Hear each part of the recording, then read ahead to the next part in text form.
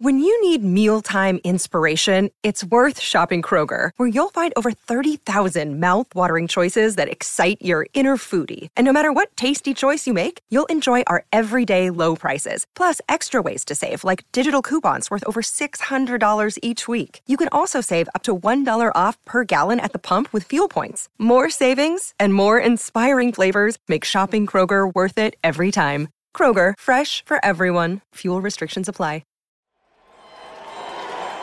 Thank you for listening to the Black and Gold Hockey Podcast. Please support the show by subscribing to and leaving a 5-star rating for the show on Apple Podcasts, iHeartRadio, Podbean, SoundCloud, Spotify, Stitcher, and any of your favorite podcast platforms.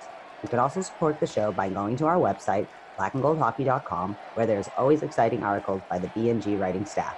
While you're there, don't forget to click on the Fanatics.com banner for a great sports fan shopping experience. Hey, are you done yet? We gotta start the show.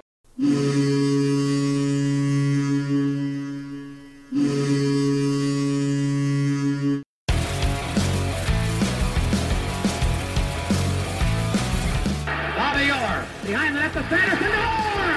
Bobby Orr! Orr from the Boston Bruins! 30 seconds left in the period. The Bruins are shorthanded. Ray Bourque. Ray Bourque from the face-off circle to the right of Reggie Whitman. Fired it down, and Whitmore blew it. Did he ever? To Bergeron on the drive, save, rebound, he's loose. Sagan kicks him loose. Bergeron scores!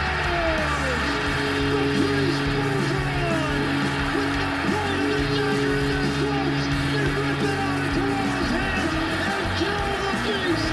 The Boston Bruins have won it after being 3 down in the third.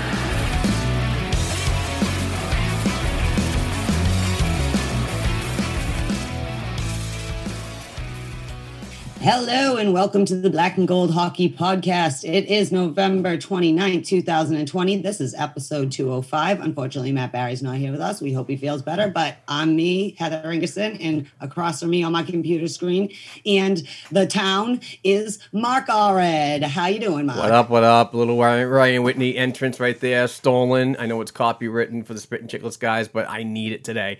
I am absolutely super stoked for this episode. Missing Matt Barry. Hope he feels better. It was 11th hour kind of sickness. I completely understand. We are all human, but we will continue going on with the weekly episodes. But this one, folks, is probably one that I'm really looking forward to because it brings back a lot of childhood memories for me. We have Trent Buhler, the guy who made the bubble hockey or / table hockey Boston Garden model game. It's unbelievable. The interview was awesome. The YouTube viewers are going to really enjoy it because they're going to actually see pictures of this thing. This is unbelievable.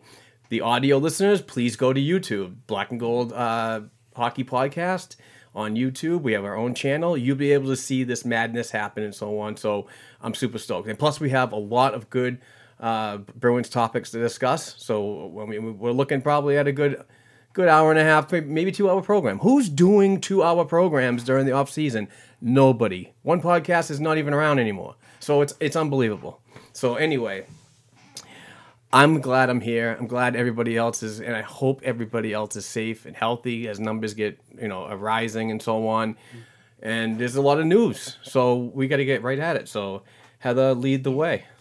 Okay, well, firstly, I know we're going to give a shout out to Bet Online AG in a minute, but I just wanted to piggyback on you and say I hope everyone had a great Thanksgiving, those of us in the States. And we obviously hope everyone out there listening and everywhere is safe and as healthy as they can be. But that being said, as always, Bet Online is our show sponsor. And Mark, take it away.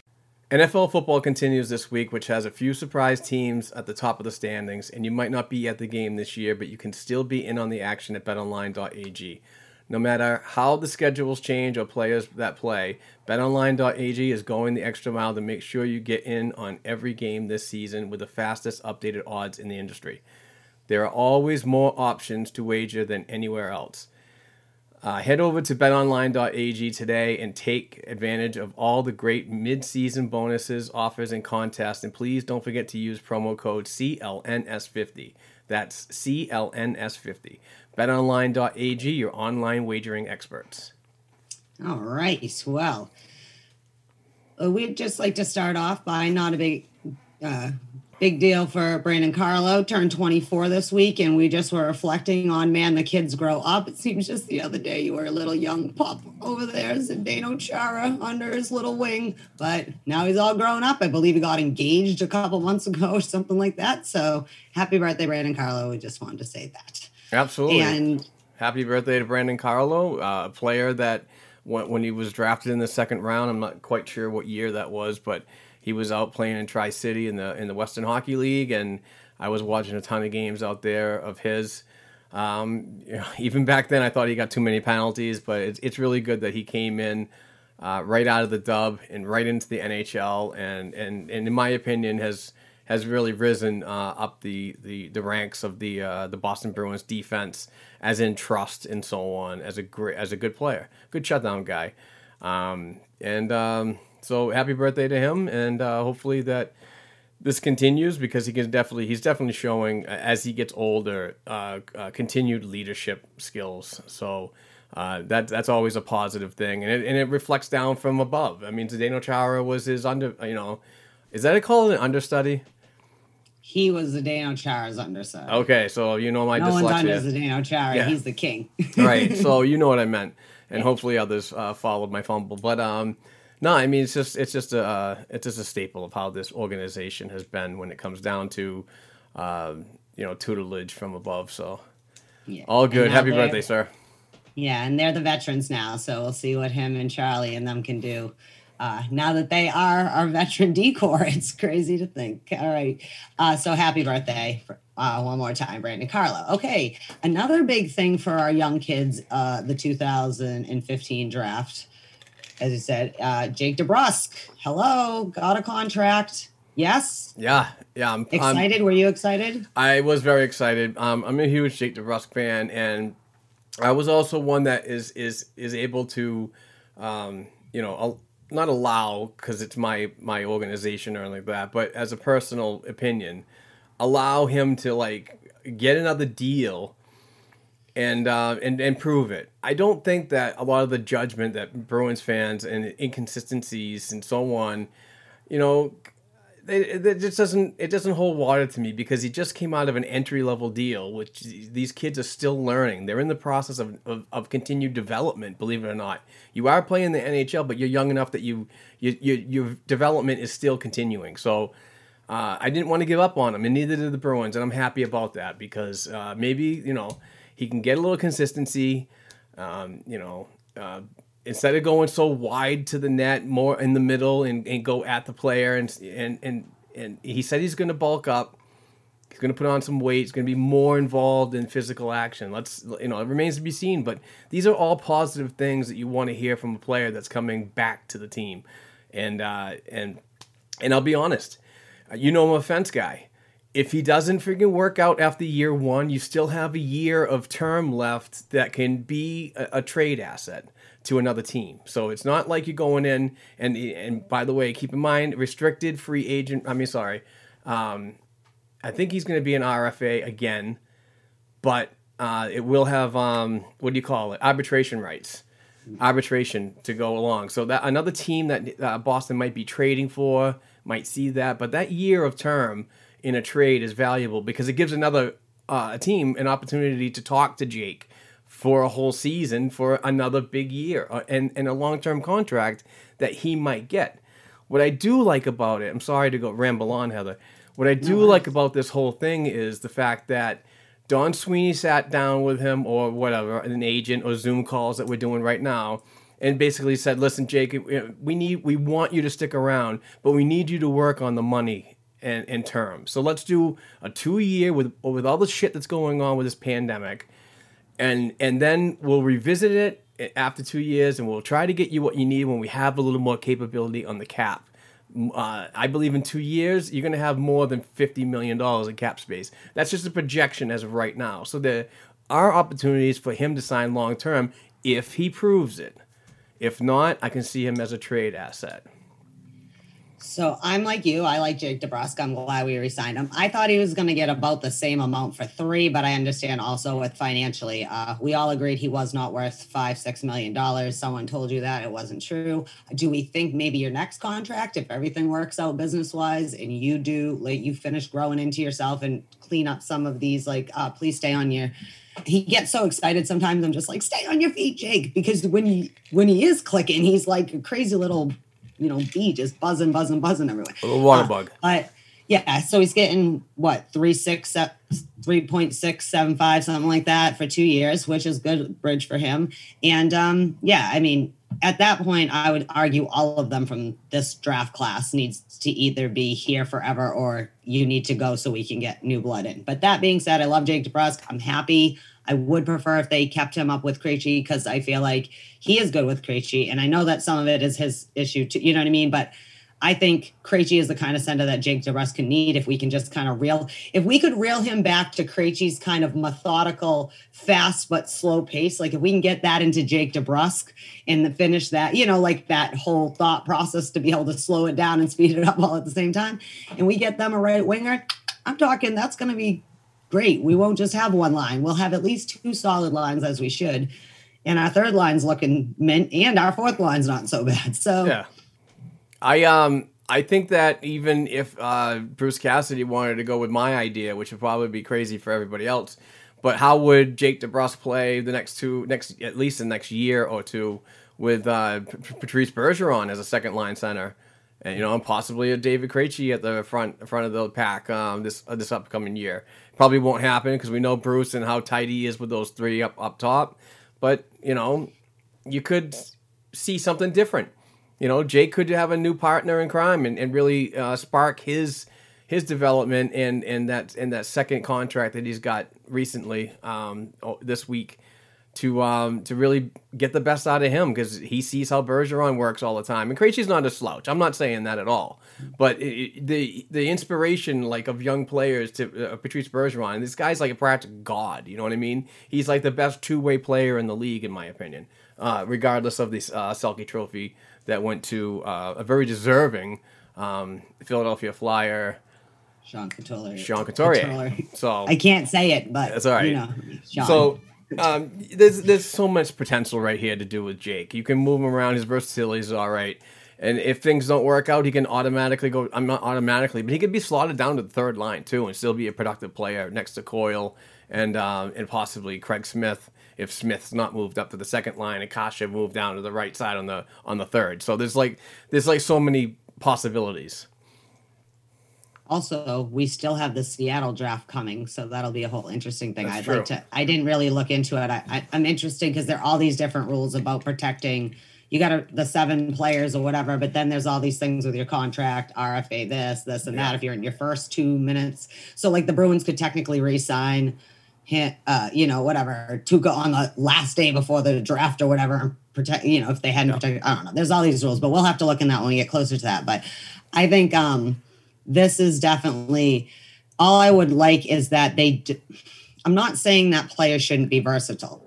But unlike Anders Bjork and them, you have specifically had this kid playing left wing for the last 4 years. So my only request is that we at least keep him on the left side unless there's an emergency and make sure Kasha and Smith or whoever ends up on the right, but leave Jake on the left because that is where he's been playing since, his window of let's let him be more, not all players are always diverse like that. Like a David Backes, who their whole career play wherever you need them to within a line. Jake DeBrusk, just leave him on the left side. I prefer the maybe at least the first year of this contract with Krejci's last year. Because what does Krejci got to do? Get a new right wing and a new left wing? I mean, it might do wonders. Or even if you flip him and Bert. But I'm saying if you're going to do that, flip him, like you said, with Krejci and Bergeron. So at least he's playing with Pasternak and Marchand if they ever come back. I'm just kidding. When they come back, I meant when hockey comes back. I know they're coming back. I didn't mean it that way. So that's my only request for Jake DeBrusk, but I'm glad to have him back because I do like Jake DeBrusk. One of we're talking about David Krejci a couple times, and it brought me to not a topic that we should just. I mean, it is a topic we should discuss, but not a whole agenda item. But real quick, one of my favorite YouTubers, Top Shelf Hockey, shared a video last night or yesterday and mentioned David Krejci and how he's possibly hearing that there could be contract negotiations for an extension sometime this offseason or the upcoming season to keep him for at least 2 to 3 years, citing the possibility that the Bruins do not believe that their center depth is that strong, particularly in the minor pros and prospects. So, I mean, Studnicka is your top prospect and a center, so I'm not sure if I totally agree with that, but I kind of do agree that they might want to keep a player like David around. So that's just a possibility, but it's just at this point it's just rumors. But I like that guy and the grind that he does to get his information out there, and it's a good possibility that happens if he doesn't want to retire and go back to his home country. Bergeron, he has next year and the year after left. Let me pull up. Can you look that up for me real quick? Because I was thinking David Krejci definitely has been in the culture. So if he gets an extension, he is definitely going to know what he's worth versus what he's worth to the Bruins. He won't get 7-2. He will not. That's what I mean. 7-2. Is that I just mean that he's been in this culture, so he understands that. He's not asking for that probably his next contract. He may ask for 5 for 1 more year, and that might bring him to an end with Tuukka. And assuming we'd extend Tuukka if he still wants to play. But I think for David Krejci, it's either play another season or 2 here and then go home, or he's just going to be done if he does. I don't feel like David Krejci probably is so committed to still having to play in the NHL because he's accomplished what, enough for a career, to not go back to. If he really wants to, he might just retire. If him and the Bruins can't come to a thing, he might go home for a little while, play there, and come back and coach someday. But I hope he's still around. I bet he gets at least a year or 2. That's it. What's all the ooh? David Krejci. Oh, I didn't know this. David Krejci has 1 more year. I knew that. Yeah. Patrice Bergeron has the 2021 and 21-22 season left. I thought it was 3 years.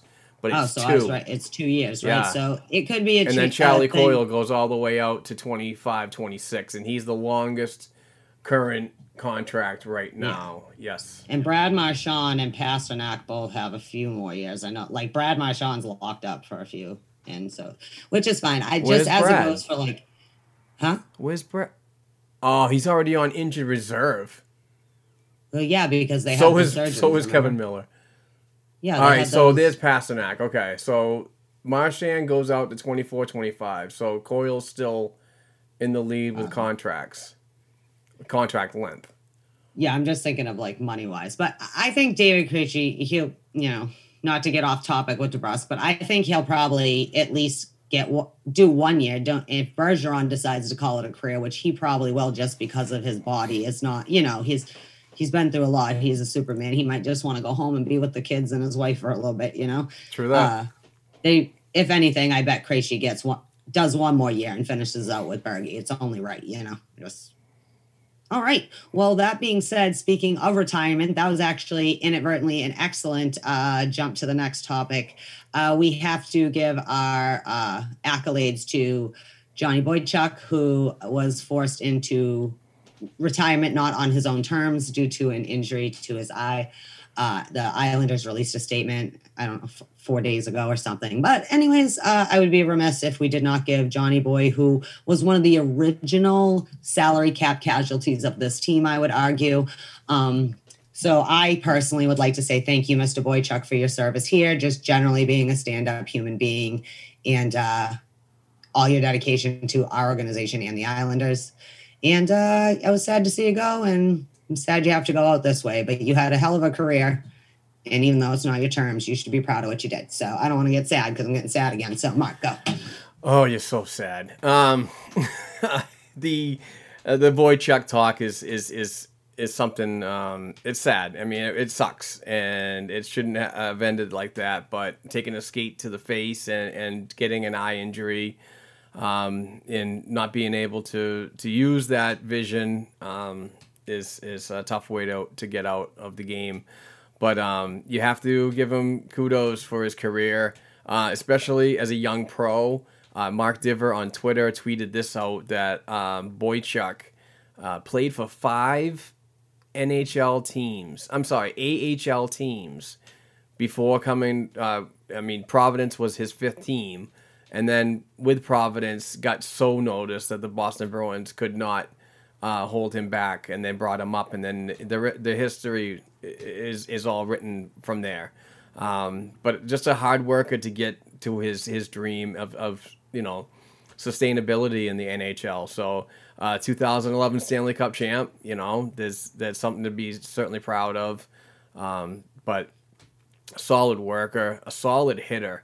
This is the type of guy that brought me back to the memories of Ray Bourque and how he could tuck that hip so low and just come in and just drive somebody into the boards with a very clean freaking hip check or body check or whatever. But he did not get penalized a lot for his hitting. So just a standout career, standout person, and it sucks that he had to go. And it's not that cap casualty. And a lot of folks don't understand this, that PC did not just trade him for 2 second-round picks. He was a cap casualty, which meant they were hanging on to Mark Savard's $5 million, which you can go over 10% during the offseason, but you have to be cap compliant 48 hours before the season starts. That's exactly when Johnny Boychuk got traded. It was because they needed to be cap compliant, and PC had to rush. So there could have been other ones that could have gone too, but for that price and those picks, I think that was the best offer that the Bruins got. The Bruins were in a corner on this one. It's like we either do this or do that, so. Yeah, that was definitely you know how I feel about the Chia Pet, but that was definitely we're in a pickle here with the budget, and it sucks. And, well, look at Chicago. Look what Chicago had to do with their cap casualties. They lost Antoni Panarin. They lost Taro Teravainen.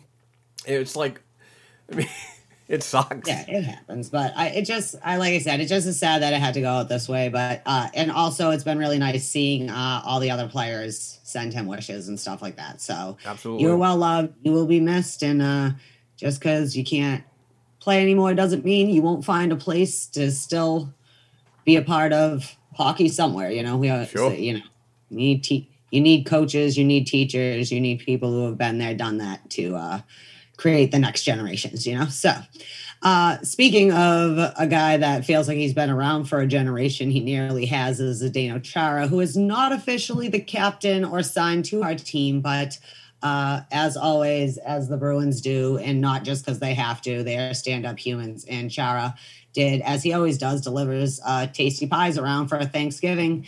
And I don't know, words on, this dude is unbelievable. He still showed up because he said he would show up, and he did, and not a lot of people are like that generally. And it's just another way to whether you love or hate Chara as an actual defenseman, you cannot not like Zdeno Chara as a human being. He's a beast. He's a kind human being.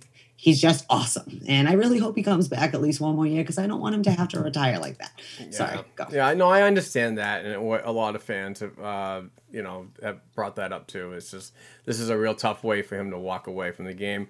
But third straight year of delivering Mike's pastries or Mike's cakes, whatever, Mike's pies. But no, it's really cool. I think he took over for that when I believe Matt Bolesky was here. So he's been doing it on his own.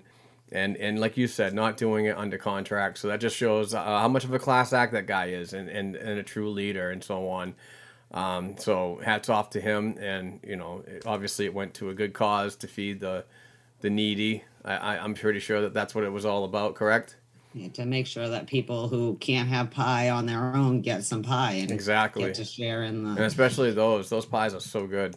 But I also, this was my addition to the agenda. I also wanted to propose an answer to what we're talking about with Zdeno Chara and the pies and Thanksgiving and just being a class act. But I also wanted to say the retro jerseys came out, and they are selling retro jerseys that have lettering on them that say Zdeno Chara. Now, a lot of people are thinking that, oh, he's definitely coming back because they're making a jersey for him. I just wanted your thoughts on that, because I don't believe that that's the case. I don't think that they'd make jerseys. I mean, Zdeno Chara is going to be selling jerseys like Ray Bourque sold jerseys. You know what I mean? I have a Bourque jersey. He doesn't play. So it's still a thing that people buy because of his nostalgia. It's the history. It's so on. Just because he's getting a jersey doesn't automatically come back and say he's going to be on the team. I just absolutely hate that. I hate when people just say, listen, Chara did say in his season-ending or year-ending press conference he'd like to be back. He wants to keep going. He feels he has the ability to keep going. That's fine and great. People take that and they're like, straightforward. They're like, this is what he said. He says he's coming back. He's automatically coming back. No, you still have to deal with the management and so on. People just don't understand that. Yeah, I think he's a 43-year-old man or so that has to have a conversation with his wife and family, enjoy some downtime, let his like Jumbo Joe's out there still skating or whatever he's doing on one of his favorite places to go when the NHL is not playing as scheduled, and maybe Chara's just being a dad and doing his thing, and he's doing his crazy workouts on his own, and he'll start skating soon enough, and then he'll worry about negotiating. I think Matt's spot on that. Whether Chara signs here, anywhere else, or just retires is on Zdeno Chara. But that's what I thought both ways was. I'm like, well, I don't really think just because the name's on. I mean, I could order one that says Ingerson on the back. It doesn't make, you know what I mean? Yeah, exactly. So they might have just had Chara's name because, like you said, he's marketable. Because I was thinking, because he's still here, he's not quite like a Ray Bourque or an O'Reilly or something. But I was thinking that, though, his jersey, once Chara isn't here anymore, his popularity here is going to just keep skyrocketing, because even though he is loved here, he is beloved here. I mean, there are people who, again, argue maybe with him on the ice, but no one's arguing with him as a human, as a captain, as like a stand-up dude that helped change actually culture. We're talking about changing hockey culture so much this year and the last year, and he's a dude that did some of those things that people always talk about. Everyone gets treated the same. I mean, yeah, sure, some of that's fine, but he changed the way that you razz the other guys and stuff like that. Instead of it being denigrating or whatever, he made it so no, like I might be 6'10" and you might be a rookie, and I might have the C and you might not. But in this room, we are all equal because we are a team. And I think that inspires other people who have those same kind of skills to change it in their locker rooms. And before you know it, that's how we really change culture in the NHL. That's all I'm saying. He's a solid dude. But then I'm like, I don't think he's quite ready to be like the classic, when you're like, oh, I really love Cheever's kind of jersey. Like, you know what I mean? Right. Like, he'll get there, though. He's going to keep making money as a Boston Bruin forever and ever. And once a Bruin, always a Bruin. But yeah, Speaking of cheesy, I got a jersey signed from Jerry Cheevers. Move it a little closer for the YouTube friends. No, I'll put up a picture. Okay, yeah. So that's yeah, for the Patreon. Good things happening Talk over about there. that later. Yeah. All right. Well, we're going to head over to our interview with Mr. Trent Buhler, who was nice enough to give us some time, even though he is 3 hours behind us. He's up and gave us some time, and we got to bond as Bruins fans a little bit. So thank you. And Mark? Yeah, I'm pumped for this upcoming interview, and I hope everybody is too. We had such a great talk. So we're going to talk to him, and then we're going to hear from the great folks at the storenextdoor.ca. It's still before Christmas, so please support those guys up there. They're a great Yarmouth, Nova Scotia-based company doing great things for great people. Well, we'll hear from them after that, and we'll be back talking. But here is the interview with Trent Buhler, the originator of the old Boston Garden table hockey game. So please enjoy. And if you're not on YouTube and you're not following us on YouTube, you're not going to see these pictures because it's outstanding work. But here's the interview with Trent. We'll be right back. Hey, Bruins fans. As mentioned in the beginning of the program, we do have a very special guest this morning. And he's calling in on Zoom from Edmonton, Alberta. And he is the creator of the old original Boston Garden table hockey game. His name is Trent Buhler. Trent Buhler, welcome to the Black and Gold Hockey Podcast, bud. Hey, thank you for having me. This is awesome. Yeah, dude, I was so pumped that we could. We talked a couple days ago. We got a schedule down, and you committed, and that we locked it in. And I'm super stoked to have you on, man. Awesome. All right, so I'll just start off with the questions. Let's go back to, did you grow up in Edmonton?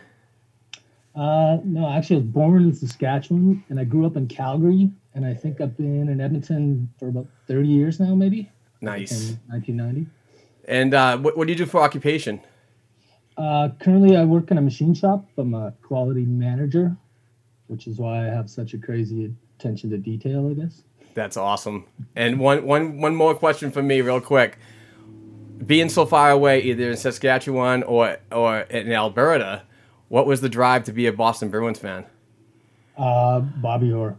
Ever since I was little, loved Bobby Orr, and the Bruins have just always been my team because I moved around so much. And, there wasn't a Calgary Flames or an Edmonton Oilers when I was a kid. So the Bruins are my team, and they still are. That's awesome. Go ahead, Heather. Yeah, that's interesting. A lot of people say that in cities, that now we just think always had teams there, and they really didn't. So a lot of people fall back on the original six, and we're glad that you came with our tribe.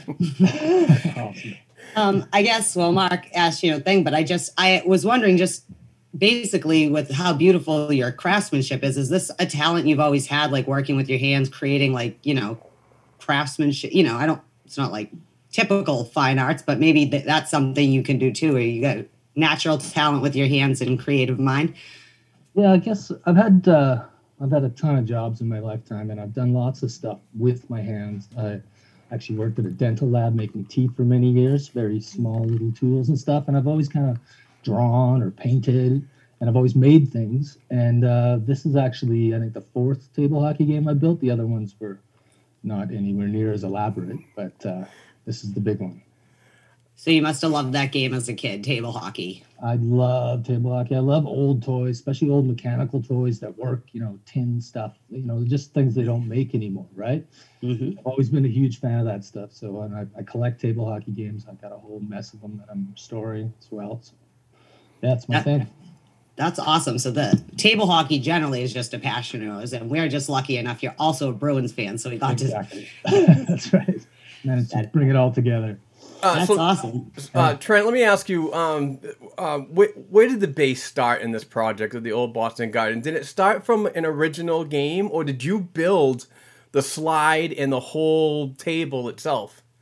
The whole thing. The only thing I didn't build is the actual players on the ice. I made the guys on the benches, but the players on the ice are actually from a game that was made in the late 70s, early 80s by Coleco. It was called the Coleco Game Room. And they're 3D, and I really like them. They're like super detailed. They got different positions. And over the last 25 years or so, whenever I see them, I buy them. They're pretty rare, but if I'm at an antique mall or something and I see a stock, I grab them all. So I've got about 23 teams, I think, just waiting to be painted. Wow, that's amazing. Yeah. And what other stadiums did you do? This is the only complete stadium I've done. While I was been working on this, I had a couple other guys ask me if I would just build, sections of seats. So I did 4 of those. I think I did 2 other Boston Garden ones, just the load sections, maybe 36 inches long. I think it was about 5 sections of seats, 3 rows. And then I did about the same size again, the Wells Fargo Center, Philadelphia. And then I just finished Chicago Stadium as well. Yeah, I saw that. That was amazing. Yeah, that was a fun one, actually. Yeah, that's awesome. I was going to say that you had mentioned, well, at least in the interview I saw with you, that probably old Toronto Leafs, the Maple Leafs Garden would be your next adventure if you do, if you have another 2 years and you want to make something that would make other hockey fans very happy. So I was wondering, were there any other, either current or obviously older arenas and gardens that we don't have with us anymore that you would take on after Toronto? What would you do? Oh, absolutely. I've been to the Forum. I saw a game in about 91. And I mean, growing up in Canada, Hockey Night in Canada was what we did every Saturday night on TV. And it was either from Toronto or from Montreal. So I remember seeing it on TV and the Forum. It was just the atmosphere. It was like a darker building. It had the blue kick plate on the boards. I really loved it. Really dark red first row and stuff. So that's another one I would like to do. Chicago Stadium. I really love the old buildings. The character, you can't beat it. Yeah. That's awesome. Go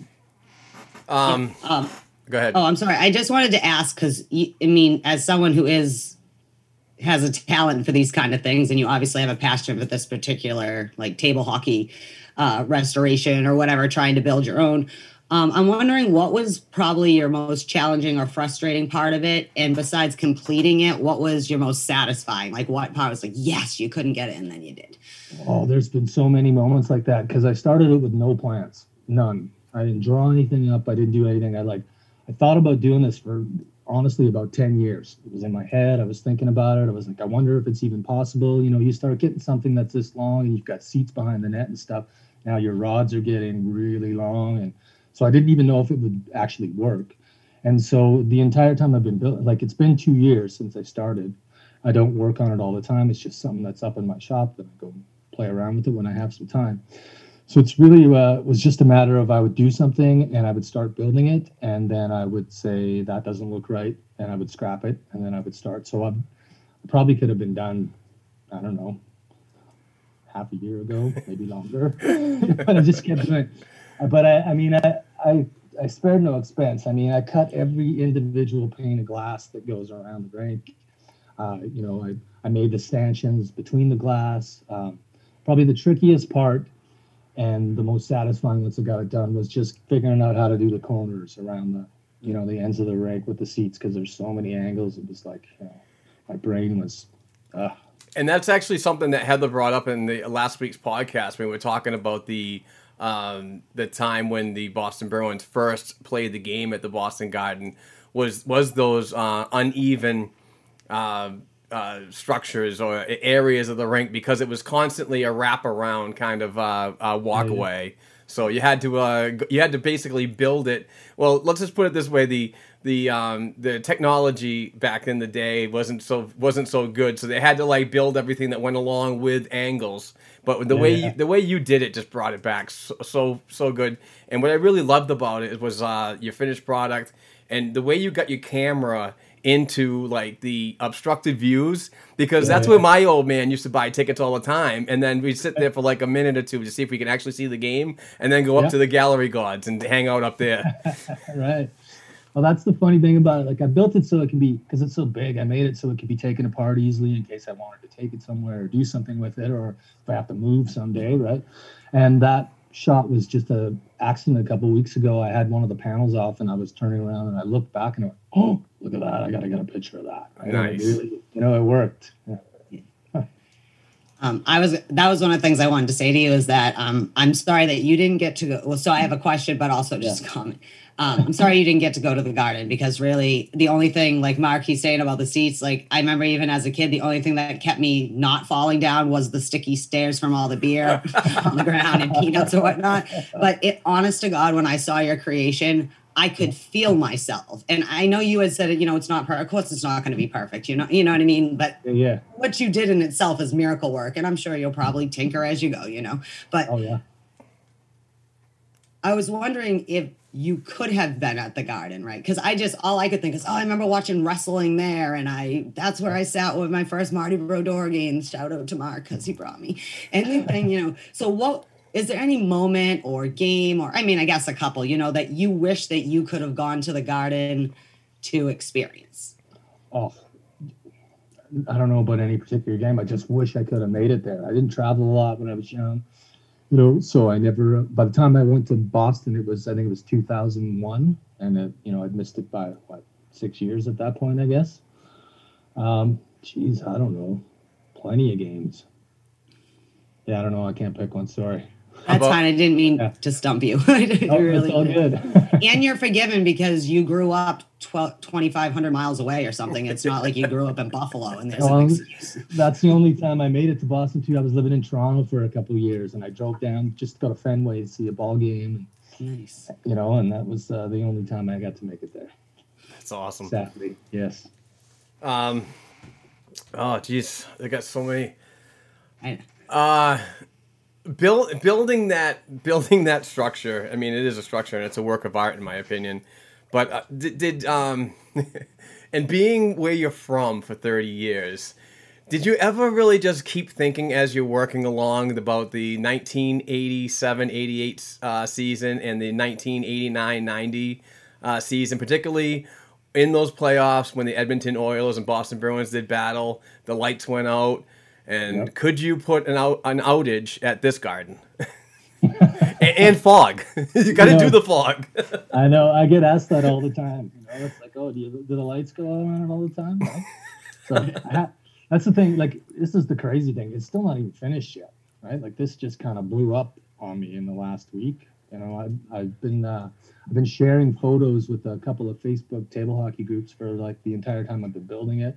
Everybody's like, hey, that's cool. And then like a week and a half ago, I think Hockey Beast picked it up and it went nuts. So I've been doing all these appearances and, podcasts and things. And it's like, you guys haven't even seen what it's really going to look like in the end. So it gets better. Now you're just teasing it up, buddy.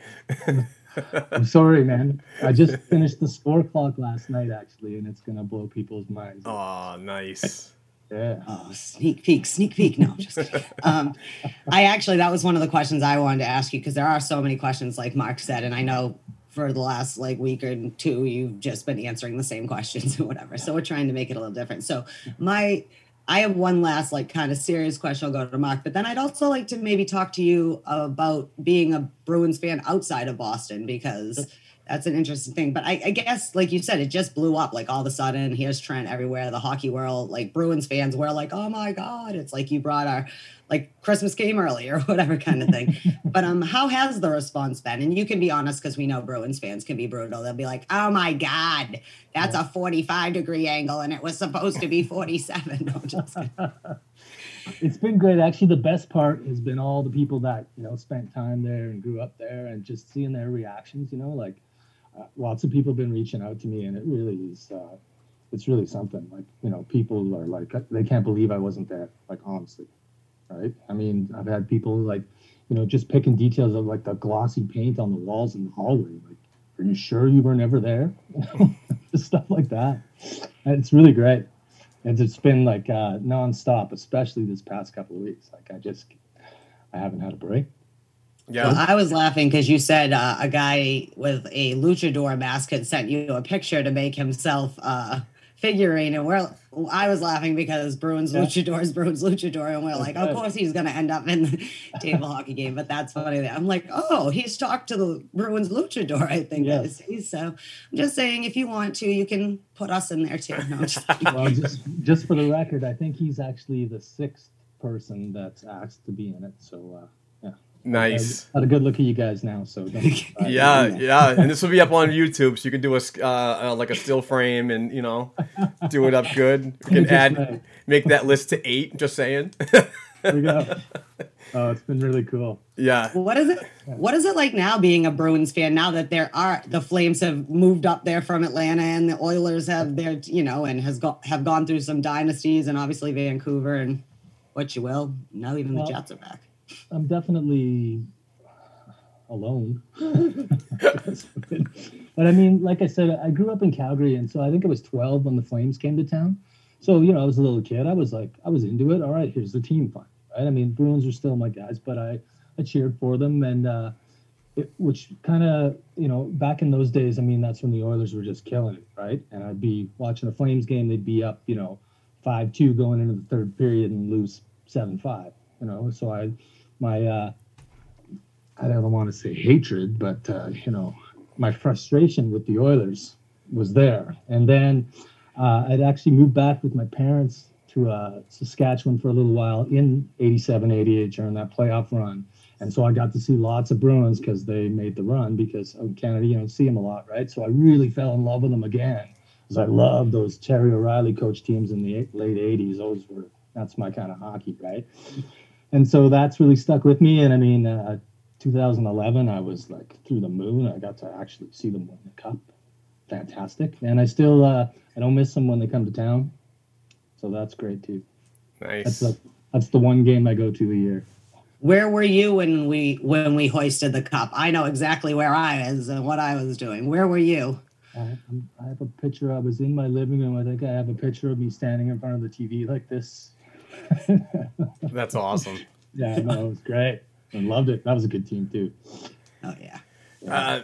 Trent, going back to the construction of the rink, I know that you said on the interview with the Edmonton Journal that you spent 12 hours a day on the weekends and sometimes a little bit at night because you do have a work schedule and so on.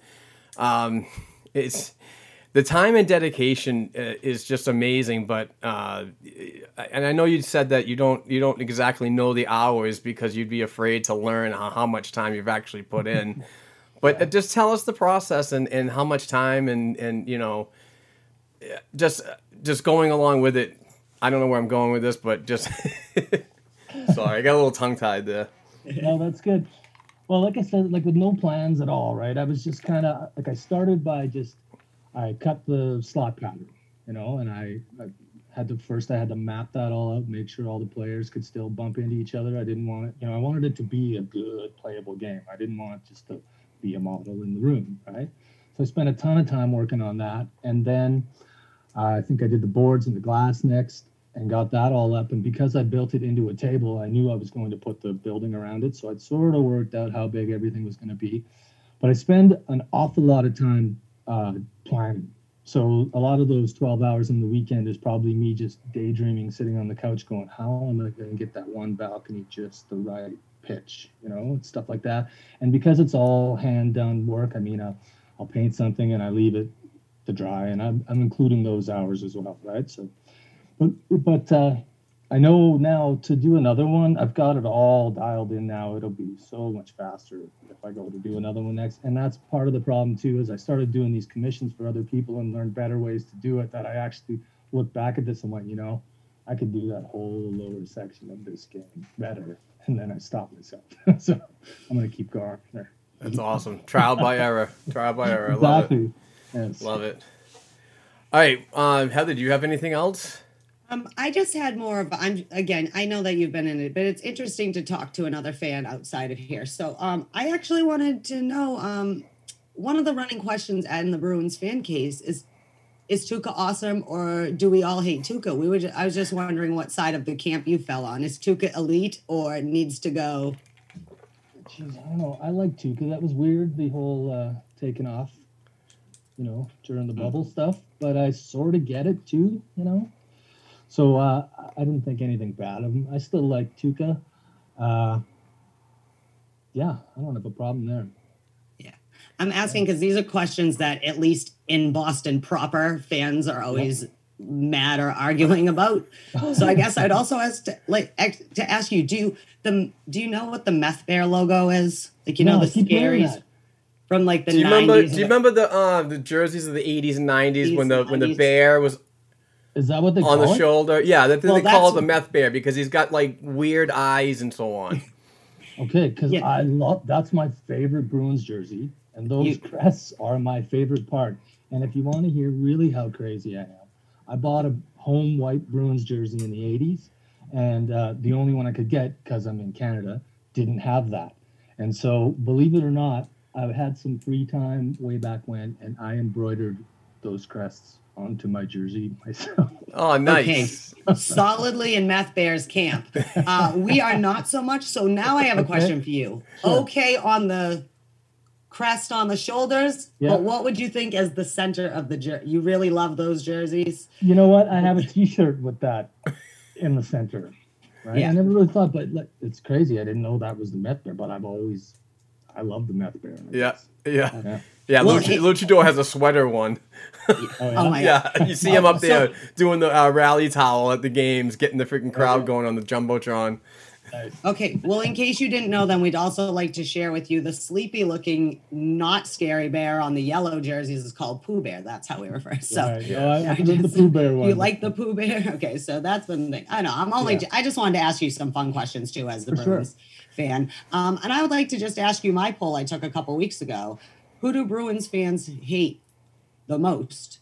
Tuukka, the Bruins, other Bruins fans, or Ulf Samuelsson? What's your choice, sir? I'm going to have to go with all Sammy. You passed. You're part of it. We're not kicking you off this island, my friend. You passed the test. Oh, I'm so glad you joined us today. Mark, do you have anything else that you just... Yeah, well, I just got one more question related to the potential upcoming season with the air quotes for the audio listeners. Thoughts on the moves or lack thereof this season, and how can you compare last year's team that seemingly did okay in the bubble, not great, but and what's your expectations for a 2021 campaign? I don't know. I'm wondering about defense with no Krug. That's a little concerning to me. I do like a lot of the Bruins defense. I know Miller's supposed to be coming back, possibly. I'm not sure whatever happened with that guy, but well, they signed him. They signed him, yeah. and he's healthy enough to participate. So he's got at least one more year under his belt. Well, he's not going to replace Krug anyways. No. But also, who else went? Nordstrom too. Did he not go somewhere? Calgary. Yeah, I liked him too. He was great, good penalty killer guy. Yeah, I don't know. I haven't with this whole, the way the world is right now. I haven't even really been paying super close attention because, is it happening? Is it not happening? No. Well, they're talking about an early January. That's what they're saying. But Gary Bettman's also said that early January there will be fans in the stands. I don't know what that guy's smoking, but that's just a little. That's a little crazy expectation. But without fans in the stands, I can see an early to mid-January return with a 48 to 60 game schedule. And not to interfere so far into the summer when the 2021 Summer Olympics are going to happen, and that TV time is all going to be generated or navigated over to that. I think a shortened season is going to happen, but remains to be seen when they're going to start, because every day now is just it's a pressure situation for the leagues to get done, because a lot of the European players, the Bruins and the rest of the league, they're at home, so they'd have to do a 2-week mandatory quarantine when they get here. So, planning your preseason and your and all your workouts has to get done as soon as possible. Yeah, no doubt. Yeah, it's pretty weird. Yeah, 2020 is just a big kick in the nuts anyway. So.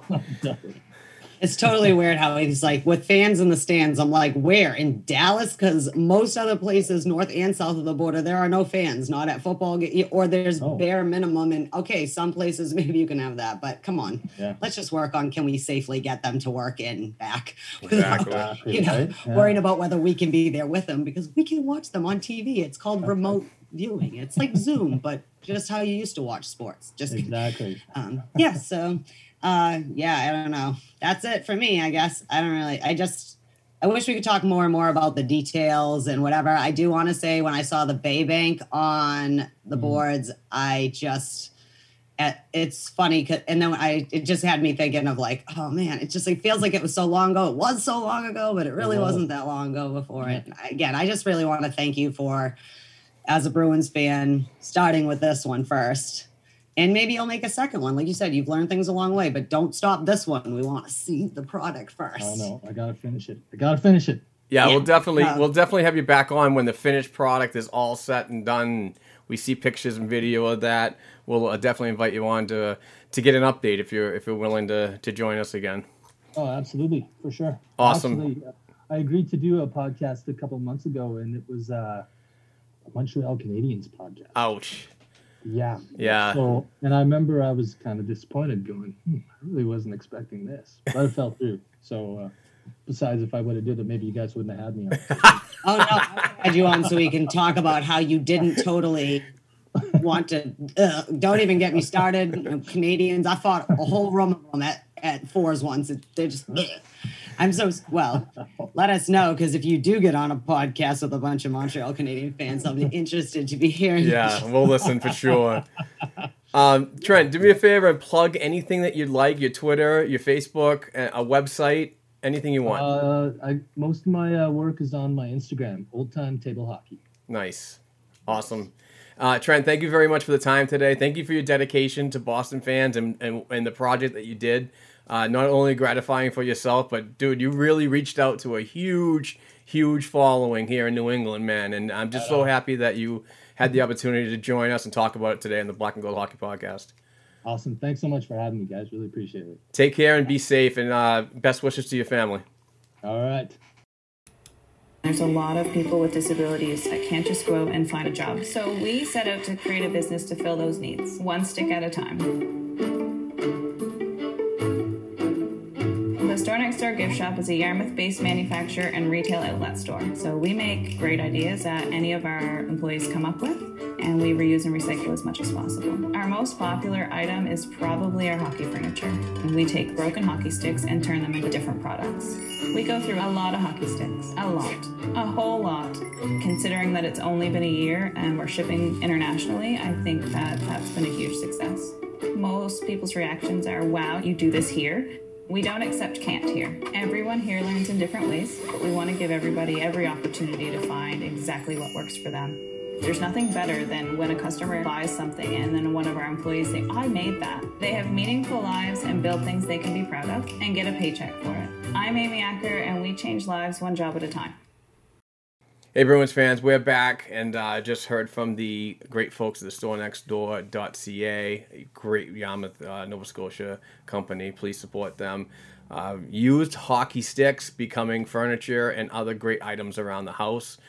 So go check them out. StoreNextDoor.ca on the website and order some fantastic stuff. But speaking of fantastic, right before we heard from the folks from the Store Next Door, we had that interview with Trent Buhler, the creator of the Boston Garden freaking table hockey game, and let me tell you, that was a lot of fun hearing from him. And so thanks so much to Trent for the time today, because he is in Edmonton and is 3 hours behind, as Heather mentioned before the break. But I just had so much fun. I did too. It was really great. I'm glad he gave us our time. I mean, he's talking to everybody, and very busy guy.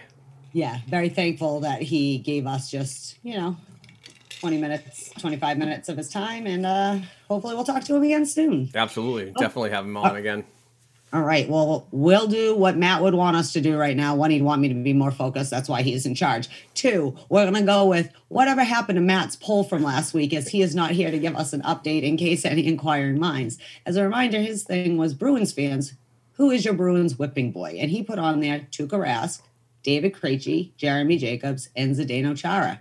And once again, Tuukka is number 2. You're number 2. You're number 2. Because Bruins fans, just like Ulf Samuelsson, actually, they proportionately hate Jeremy Jacobs more than Ulf Samuelsson. I'll just say 55% on mine. But 65%, Jeremy Jacobs, always and forever, will be the hate. We won't even see him for like years and years, and he will still be the reason that we are mad as fans. So I'm glad that Chara and Krejci only got a small percent. 25% for Tuukka is accepted. Like 25% of this fan base is always going to vote I'm Tuukka actually first. surprised it wasn't higher. Yeah, well, Jeremy Jacobs is in there. Just like when I threw in Ulf Samuelsson, this was a test. This is a test. But yeah, only 2% for Chara and 8% for Krejci. And again, I don't know how even 8% of you, I don't understand not loving Krejci. I just don't. Okay, well, we're going to move on from that. And I'm sorry, Mark, I don't mean to bring up Torrey Krug, but it's not my fault, because this week something so awesome happened, and you know it, right? This was my addition to the agenda, madam. I know. So I was happy because I went to put it on, and I was like, oh, good, Mark already put it on, because I didn't want to. On one hand, I know he knows it's awesome. On the other hand, he probably doesn't want to give me any opportunity to ever have Torrey Krug work. But I have the letter. I don't want to read the whole letter. If you did not, it's very easy to look up if you did not actually read the letter. But this week, Torrey Krug sent his buddy Liam, as we all know, fist bump kid, a Torrey Krug jersey from St. Louis. And basically, I love you. Here's some memories about them together. I thought it was hilarious when he said, do you remember when Adam McQuaid was my defense partner? And like just little things. And he, Liam, I don't know if you don't know who Liam is, but he is a cancer survivor, and he is the unofficial, just like extra member of this team. He is always like just his spirit, and he is very beloved by this team and this fan base. And it was nice because him and Torrey Krug have a special bond. So I don't really want to read all of it, but he basically is like, nice letter to Liam. Look it up if you want to, because I don't want to cry, because it would be hard to actually read the letter. But Mark, you got to be honest. I mean, said just the end of it. He says, "So before I go, I just wanted to say I love you, dude." So that sums it up. I'm gonna cry. It was awesome. Go ahead. All right. So, yeah, it was just an unbelievable moment, and good for that kid, because he's just an inspiration, and also mentioned that when these guys are together next time, whenever that happens, that he's going to sign the jersey too. So, which is very cool. So good on Torrey Crew to keep the friendship going.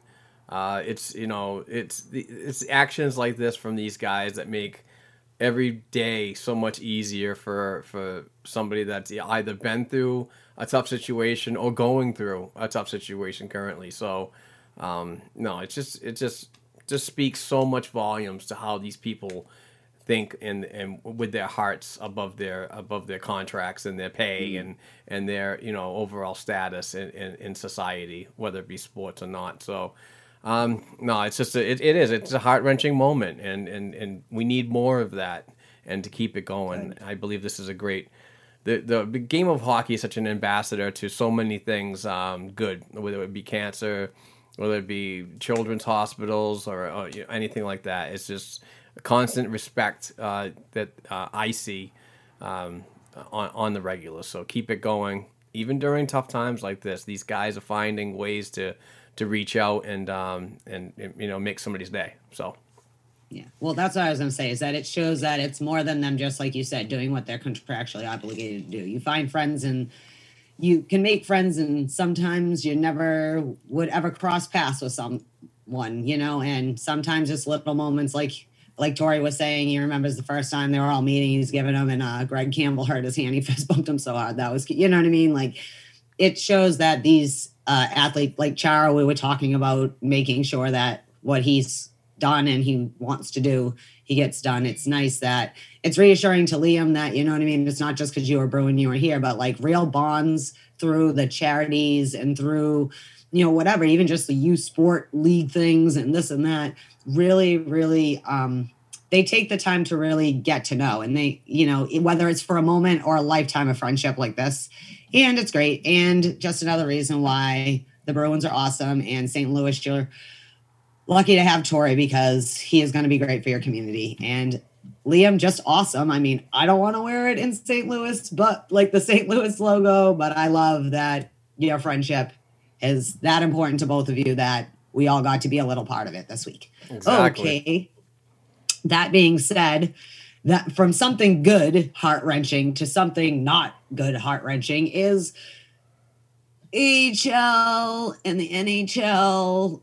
We're still kind of, we've got, I don't know, just thoughts. What's going on? Is the AHL happening? Is the NHL happening? Just a lot of the stuff that I've been reading in the past couple of days from Patrick Williams and David Foote, listening to that podcast, and the articles that have been coming out, especially one from Sportsnet, concerning the AHL. The American Hockey League is going to need a lot of support from the NHL to make anything happen, because these guys aren't going to get the asses in the seats for their businesses to make any money. So this is really not a good move forward. The minor pro leagues have said that they want to come back right around the beginning of February. I know the AHL was targeting a February 5th date, but they were also targeting a December 4th date too, which got pushed back because numbers were increasingly getting higher, and they continue to get higher. So I'm not sure how the landscape in February is going to make anything easier. We're still in cold and flu months, so I think that the AHL is basically reaching out saying that a little less than half of our teams who aren't owned by the parent clubs are going to struggle, and the Providence Bruins are one of those. The Boston Bruins do not own the Providence Bruins. They are just an affiliate. That's it. So they are one of 12 teams that don't have any support from their higher NHL team. So if, like, I've been talking about this for the last 2 or 3 weeks, because it continues to be a daily subject, or things are changing, but the the idea that the AHL wants is, and the NHL, I believe, is to do these divisions which are close. We talked about all the teams that are in the Northeast Division, and there's going to be a Canadian freaking division, and then a Western and Central. But is to have your AHL clubs follow around, and if you do that, if you kind of like do an NHL and an AHL minor pro like bubble, and you're constantly moving all the way around, clean stations, wherever hotels you go, they're automatically cleaned ahead of time, and so on. If you do that, that just costs money that the NHL franchises have to spend. I know I said it on Sportscaster the other night. The Winnipeg Jets made $8 billion in the pandemic time. Well, Jeremy Jacobs has not. So I don't see how the Boston Bruins, who are struggling right now, not only as an organization not on the ice, but as a freaking company, are going to be able to support a lower level team by doubling the amount of money that you're going to have to do to get them out there and play and develop and continue that way. So I'm at the corner. I'm in the corner right now, fighting like a scared cat. I don't want the AHL to go away, but with the TV revenues and so on, the NHL has a better chance of sustainability that way because of the TV and advertising. While the AHL doesn't get a ton of TV time, is probably going to be the league that's going to be closing up. I freaking hate saying that. I don't have any solid facts that they're going to close up, but it's just leaning that way. Yeah. If anything, it would be this season for a regroup and something like it may, but you don't want it to get that far. It is interesting, though, because certain teams, I don't know, it's like you can't really force teams that haven't been hit to give up too much money extra because all the clubs are already going to have the extra burden of having to sharing the testing and the whatever, or however form in the AHL or NHL or any of the leagues for that matter, how to get it done, right? It's just financially the NHL, it's not, if they were the NFL, it would not be an issue for them to carry the AHL for this whatever 2000 and let's call it the 2021 season, because that's really what it is, right? Yeah, that's what it's coming down to. Yeah, so it's like, it's so hard because it's like everything's a ripple effect, right? Like everybody who works there and everybody who plays in these leagues,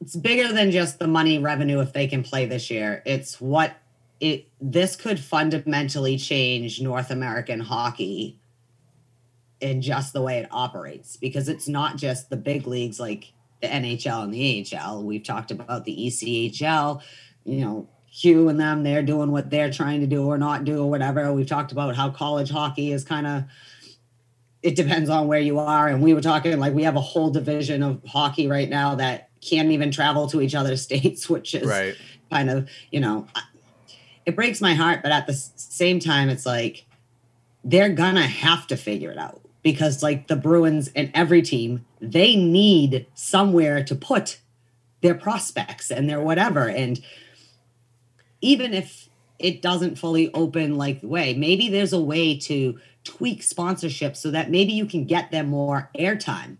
You know what I mean? More television time, which we've talked about forever of like, if the Providence Bruins were on more, I'd watch, you know what I mean? Like if they were just on TV, I'd stop and watch it, but I'm not, If the AHL does not happen, they'll have to go with like the like Black Aces scenario when they can carry up to 12 players along with them. I mean, that's the only thing that'll work, but it will also put a lot of people out of work that are on AHL contracts and so on. So it's just it's a nasty situation no matter what you think about it. Well, yeah, I was going to say, with the Black Aces thing, it's hard to tell that, because if the NHL is trying to start in January, say they start January 25th when the NWHL tournament thing's all going to start, probably the girls, the women are going to start playing their league. That's their target. They obviously have a bubble. We'll talk about that later. But the AHL is not even talking till February. You still have all the training camps, and in between, you got to figure out where you can put all the people, because they're only going to let so many people in the rinks, arenas, wherever. You're going to have 5 sessions a day to keep all 55 people that, like, at least we're lucky enough that Providence is only an hour away from Boston. Some of these teams clubs Yeah. aren't right next to them. And No. we talk about this all the time with the travel, you know.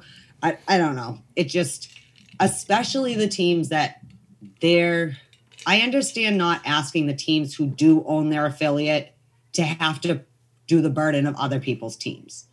But in this case, the teams who are the affiliates, you know, big club like the Bruins are going to have to the best of their ability, try to help the lower ones stay afloat. And that's all you can do. But it's just hard to make the decision, say contractually, like, oh, we'll let you carry so many Black Aces to remedy that when you don't know when they're going to get called back to their own. What are you talking? Say you write it in, you're thinking it's going to be a month before they start. And you're like, oh, for the first 2 months or whatever, you can have X amount of players.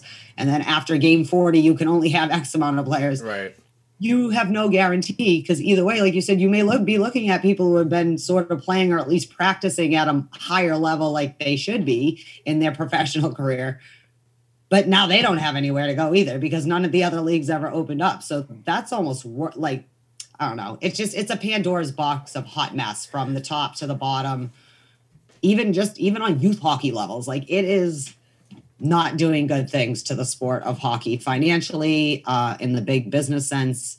And I hope they can save the AHL because, I mean, things like the ECHL may go under, but something like them will replace themselves, like that level minor pro. But it's a lot harder to restart a Providence Bruins or, you know, whatever, Maine or whatever, you know? Yeah. So that's it. I don't know why I went on a particular rant about that. It's just, I'm frantic because I don't know what to do. I'm like, it's all coming down. It's like apocalypse. The whole world was, for all our smarts, we were all taken down by a virus and our inability to go to sporting events in North America. We love our sports in North America. Even yesterday, I was watching, I know you don't like football, but like Auburn football was on. My aunt loves them. And it's like, they normally have 100,000 people there every single weekend. And there's like, whatever, 25,000, which is a lot of people, but not in a giant stadium that holds 100,000. Like, I don't know. All right. So I guess we're moving on from that. That being said, because no one knows what the heck's going on, I feel like there's conflicting messages. Some clubs are like, hey, come back from Europe. Right. And then like start your process. And other clubs are like, oh, man, we're going to send you to Europe because we need something to do with you a little. So that being said, I feel like more of our maybe future Black Aces or Providence Bruins or Boston Bruins. We've got Vladar and Vakanainen are now loaned out. They've gone back. I think Vakanainen had a goal the other day, I thought I saw. Yeah, his first game. Yeah, so I just didn't know if you had anything particular you wanted to hit on about not just Dan Ladesh or your Vakanainen, but like seeing some of our potential Boston Bruins next year, how they've been doing overseas. Have you seen any updates? No pressure if you don't. No, I've been paying close attention to a lot of players over there, like Victor Berglund's been playing well, but there's a lot of other players that have taken like kind of a downward spiral, almost like they're getting comfortable now, and like the big flash of being over there for the first, not the first time, but you know, to start the year is gone. But no, this you know, Lantoshi's playing well. Yeah, there's just a lot of good players over there, but it's so hard to judge because these leagues are so lower than the AHL. So you know, you could be a star over there as an AHL player, but when you come back over here, it's really what you got to do to continue to work. But I guess my question on that for you is, do you feel at least where they have landed, like we talked some of the top, you know, Swiss league, whatever, the Finnish leagues, do you think the club is at least doing the best they can to not let some of these high-end people that we are supposed to be our future Bruins fall apart during this crazy time? Because it's been almost a year for these athletes of this craziness of can't skate here, can skate there, what you can do, not do. Right. Fans, no fans, playing, not playing. So no. Do you think the teams got their back? Yeah, I believe so, but it's availability too. I mean, these teams I can't accept David Krejci or Bergeron and so on. We're not getting to that extreme.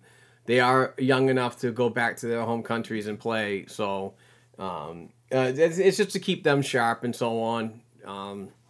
But you know, in a group, if you have a certain section of people that are able to go and play, send them over, But as soon as training camp starts, every one of them, except for Peter Solaric, will be coming back for training camp. So they're not staying over there permanently. Everyone's on loan except for Peter Solaric.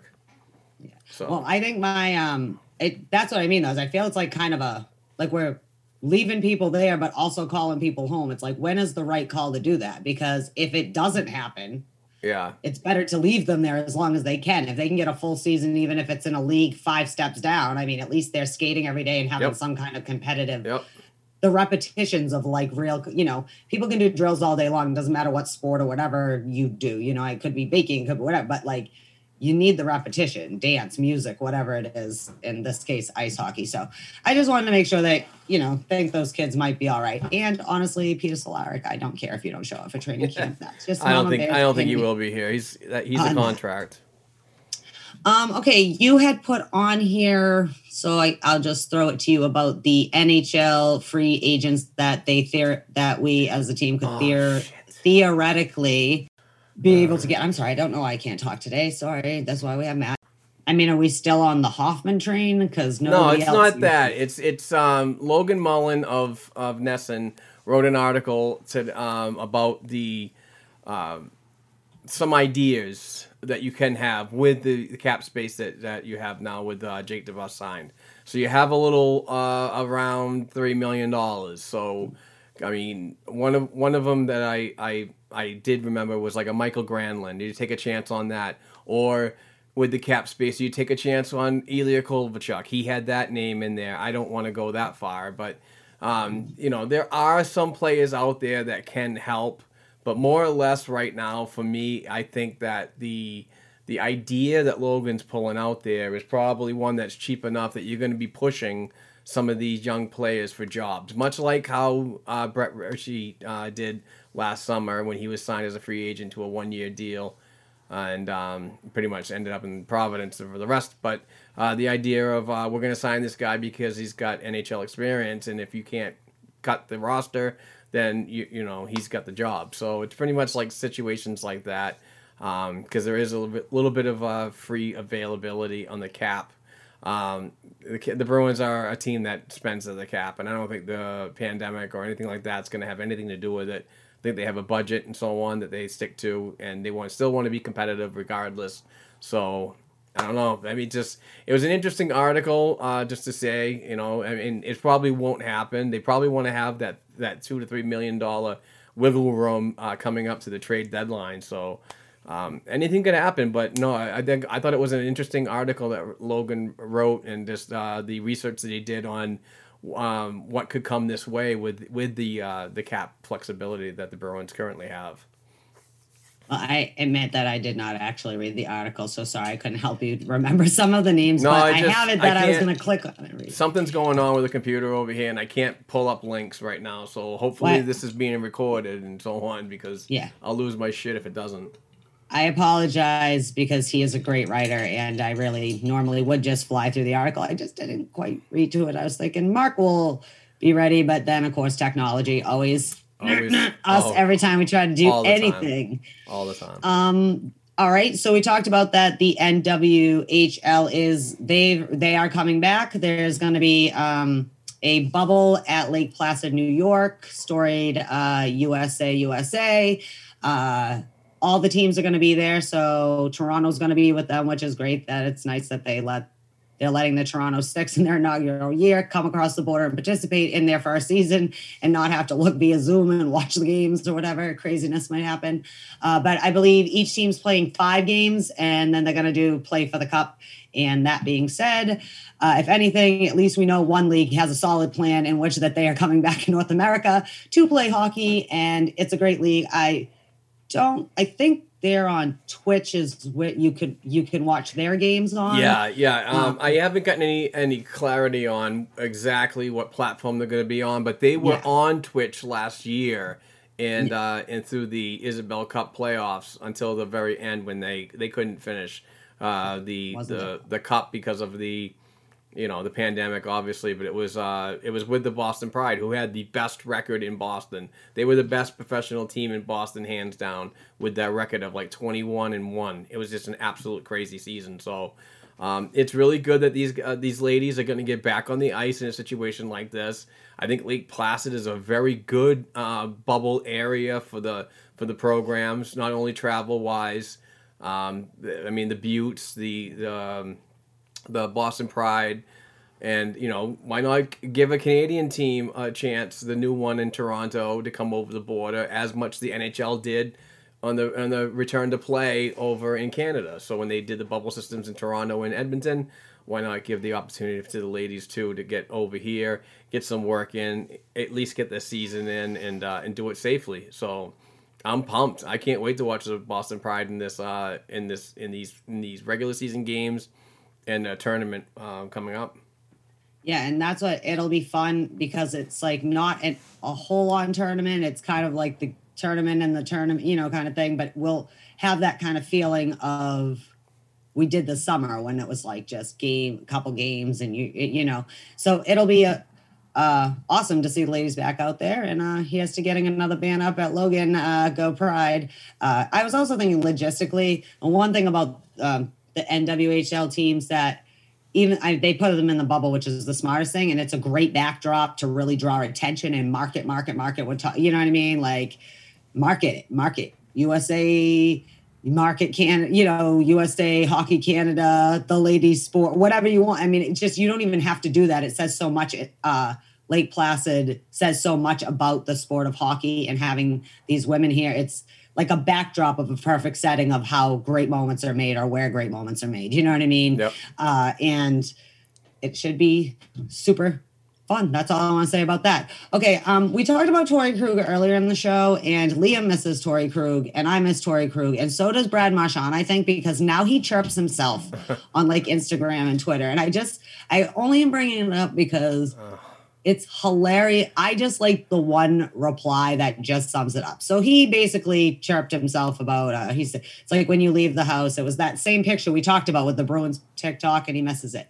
But what is it? And this guy had said to him, imagine 16,000 people are watching the most embarrassing moment of your professional career. Sorry for your losing your pride in that moment, Brad. And he said, imagine 16,000 people were ever watching you do anything, beat Pigeon. So I just beat it, Pigeon. So I just wanted to say, don't chirp with Marchand if you don't want to get chirped back. This guy, first of all, that is not his most embarrassing moment. He has literally lost 2 Stanley, no offense, Brad, I don't want you to get upset if you hear this. You lost 2 Stanley Cups and have been videotaped licking another grown man. That is not the most embarrassing moment of your career. I can assure you. He'll probably hear it, because we got a review from Patrice Bergeron that says that he's going to be sharing the show with his teammates.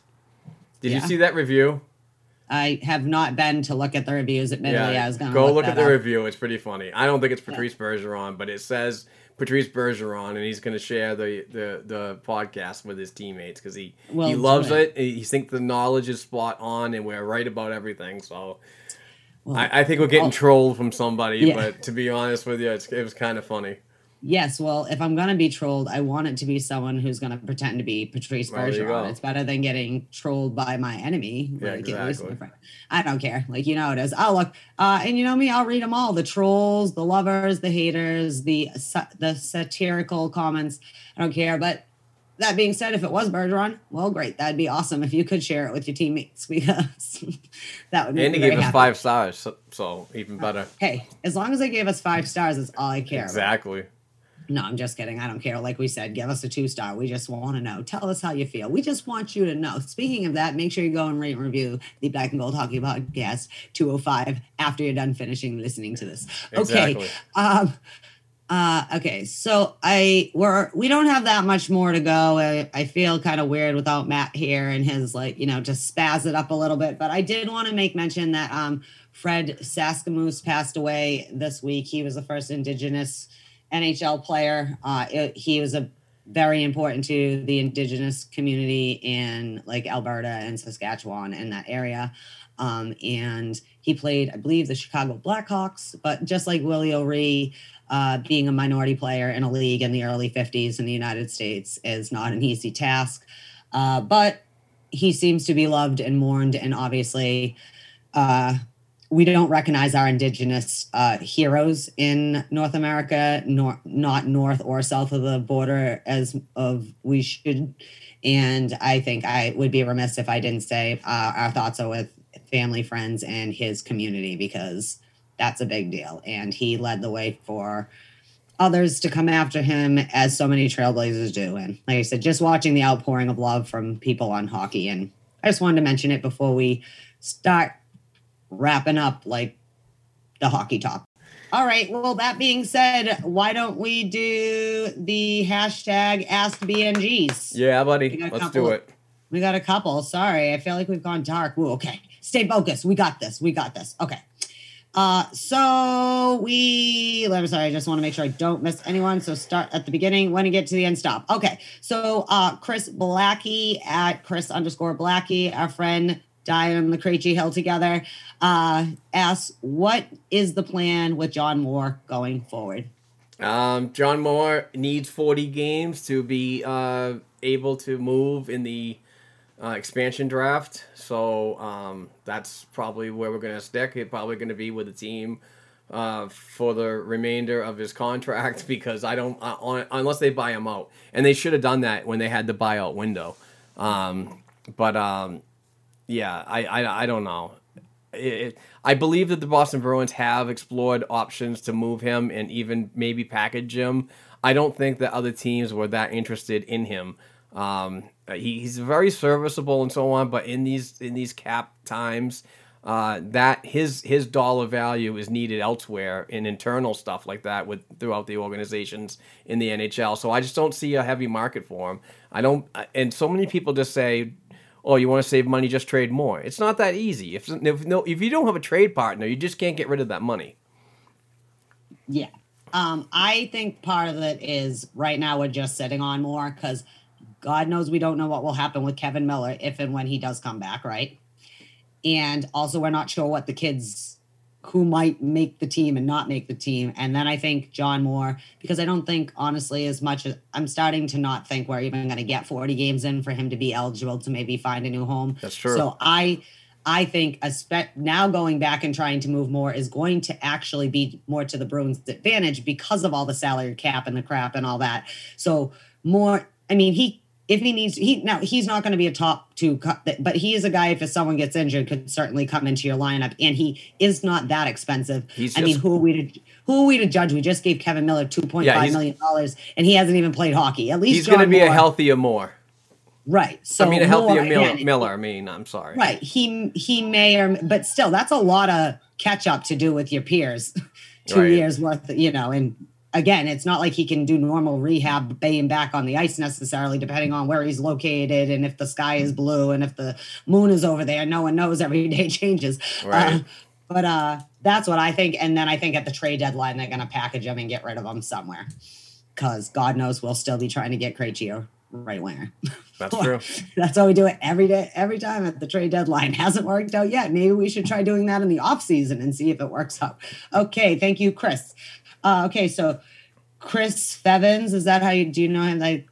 Think how you say it? Sorry, Bruins Fever 1, or says, will next year be Tuukka's last year as in a Bruins uniform? I'm saying yes. That's what he says. He's saying yes. I didn't answer. I'm asking you. I'm probably going to say yes. But it probably would be an awesome idea to get him at least another year or two contract in case you just want to create a little bit of time for the development goalies to get some more time down the AHL, but this is the way things are lining up and all the news that's coming out and so on. I think he's going to obligate his last year and probably call it then.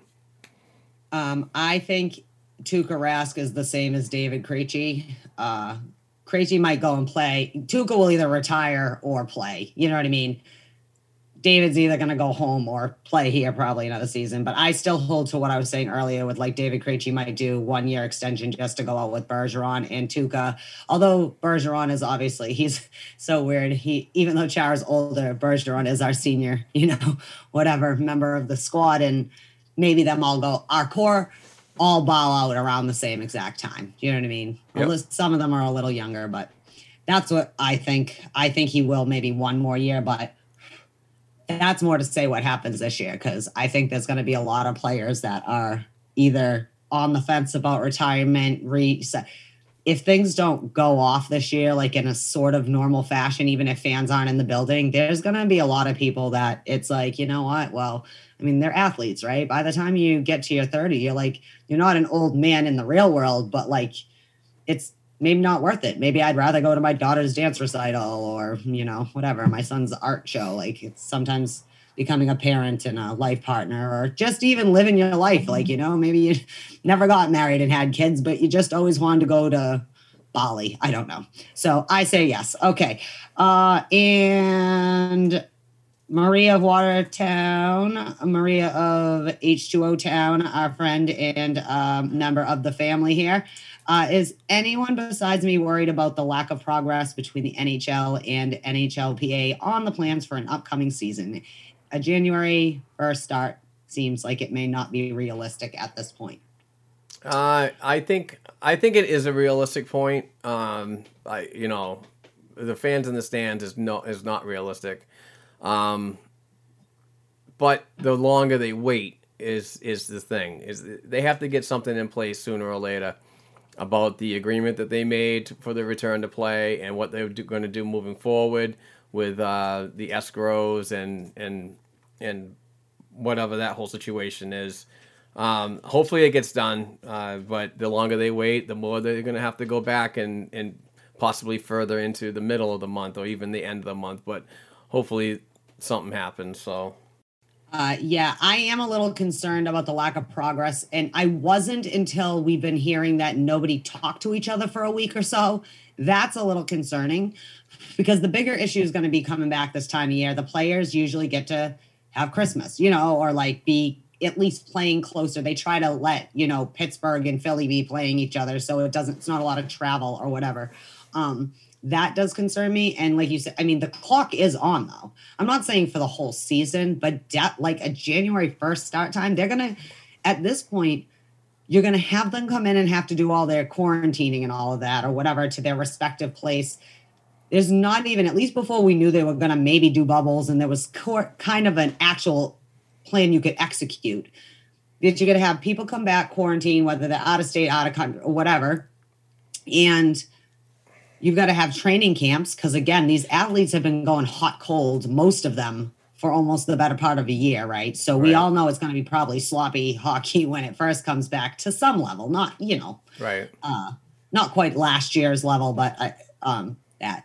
But it's like they do have to make a decision, though, because if they don't have a decision in the next 10 days, they can't start until at least February. And it's going to be a hard sell, especially when they're already kind of in a standstill on escrow and like the need for them to retain more of the money. But the players like, screw, you just said we could have our money, that situation they find themselves in.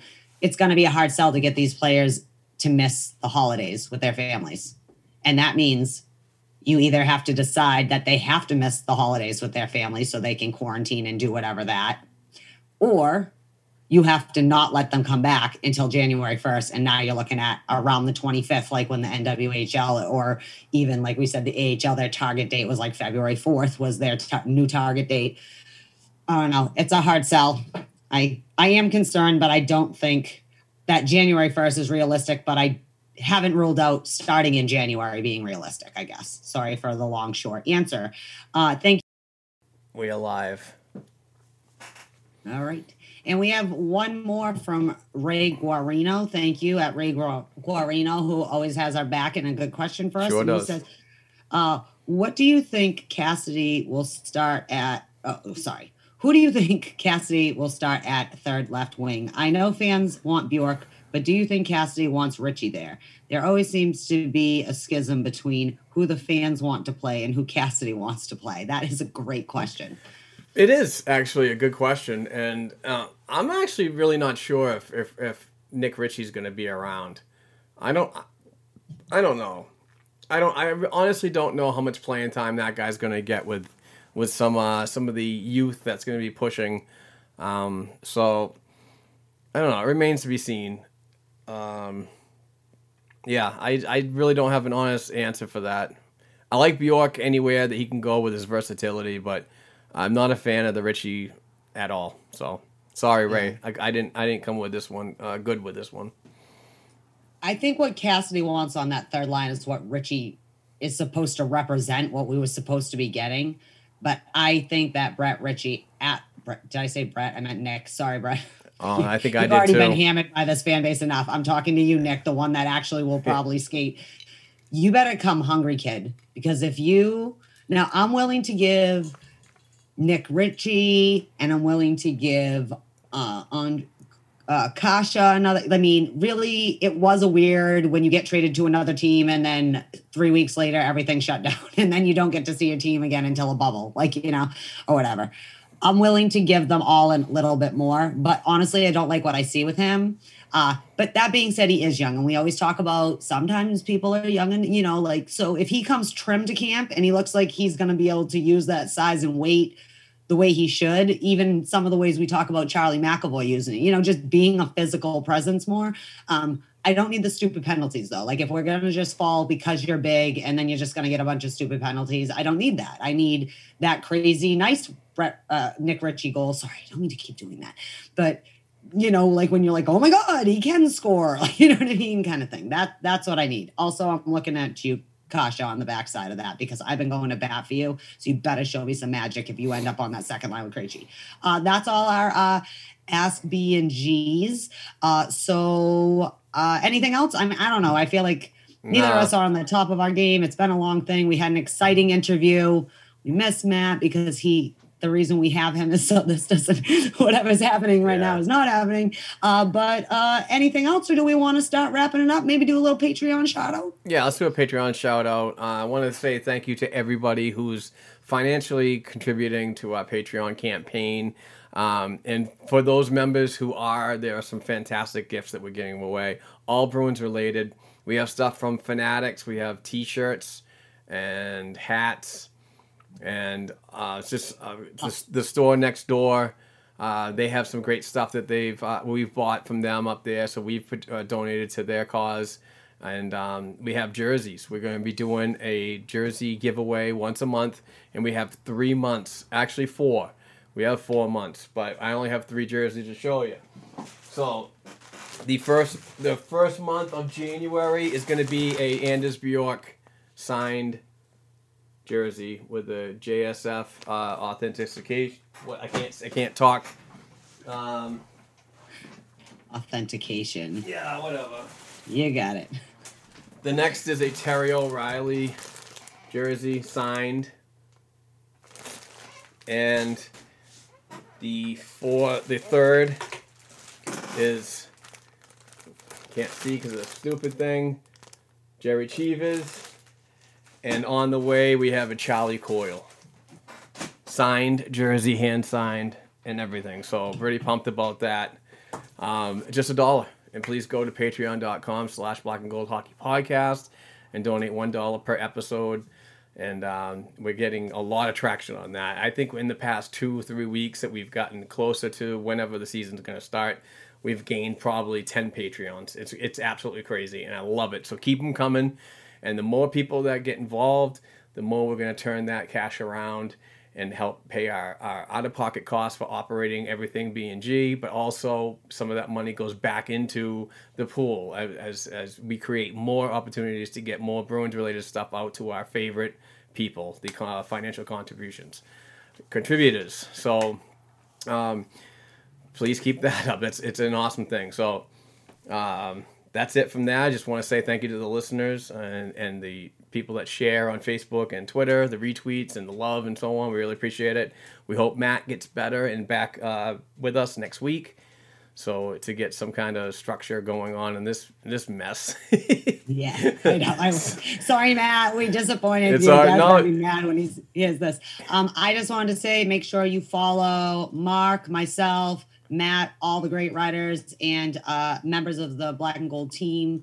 Everybody does amazing work, whether it is the graphic designing and the designing of our webpage or whatever, and the great podcast and all the great articles going out.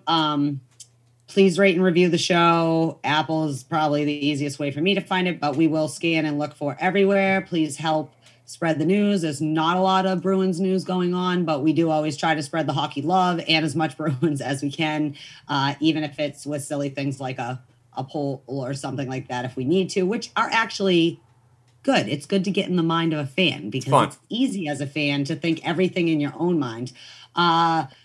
So yeah, please do that. Check out Mark on Sportscaster. Tuesday, are you with the Dump and Change boys again? Yep. That being said, hashtag Movember. I'm pretty sure donate. I know it's only people have about 24 hours between today when this gets released and tomorrow. But if you have not, if it's not even with the Dump and Change boys, but don't forget Movember, help raise cancer awareness and money to help support causes along with that. And that's it. I guess I'll shut up. That's it. Matt, sorry. sorry to the listeners. I'm sorry. Yeah, so we'll end that right there. Thank you very much for listening. If you've made it this far, we really, truly appreciate it. And we'll be back next week for more Bruins hockey talk. We'll have hopefully some more things to talk about. It was great to hear DeBrusk got signed and so on, so to get some relative news and updated news over the week. So thank you very much, everybody. We'll appreciate it, and peace out.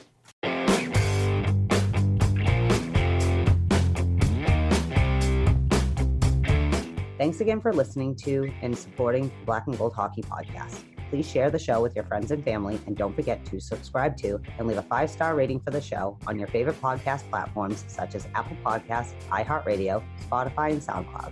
Between shows, help us keep the Bruins talk going by visiting our website, blackandgoldhockey.com, by sending an email to blackandgoldhockeyblog@gmail.com, and by following the show on Twitter @blackandgoldpod. Peace out.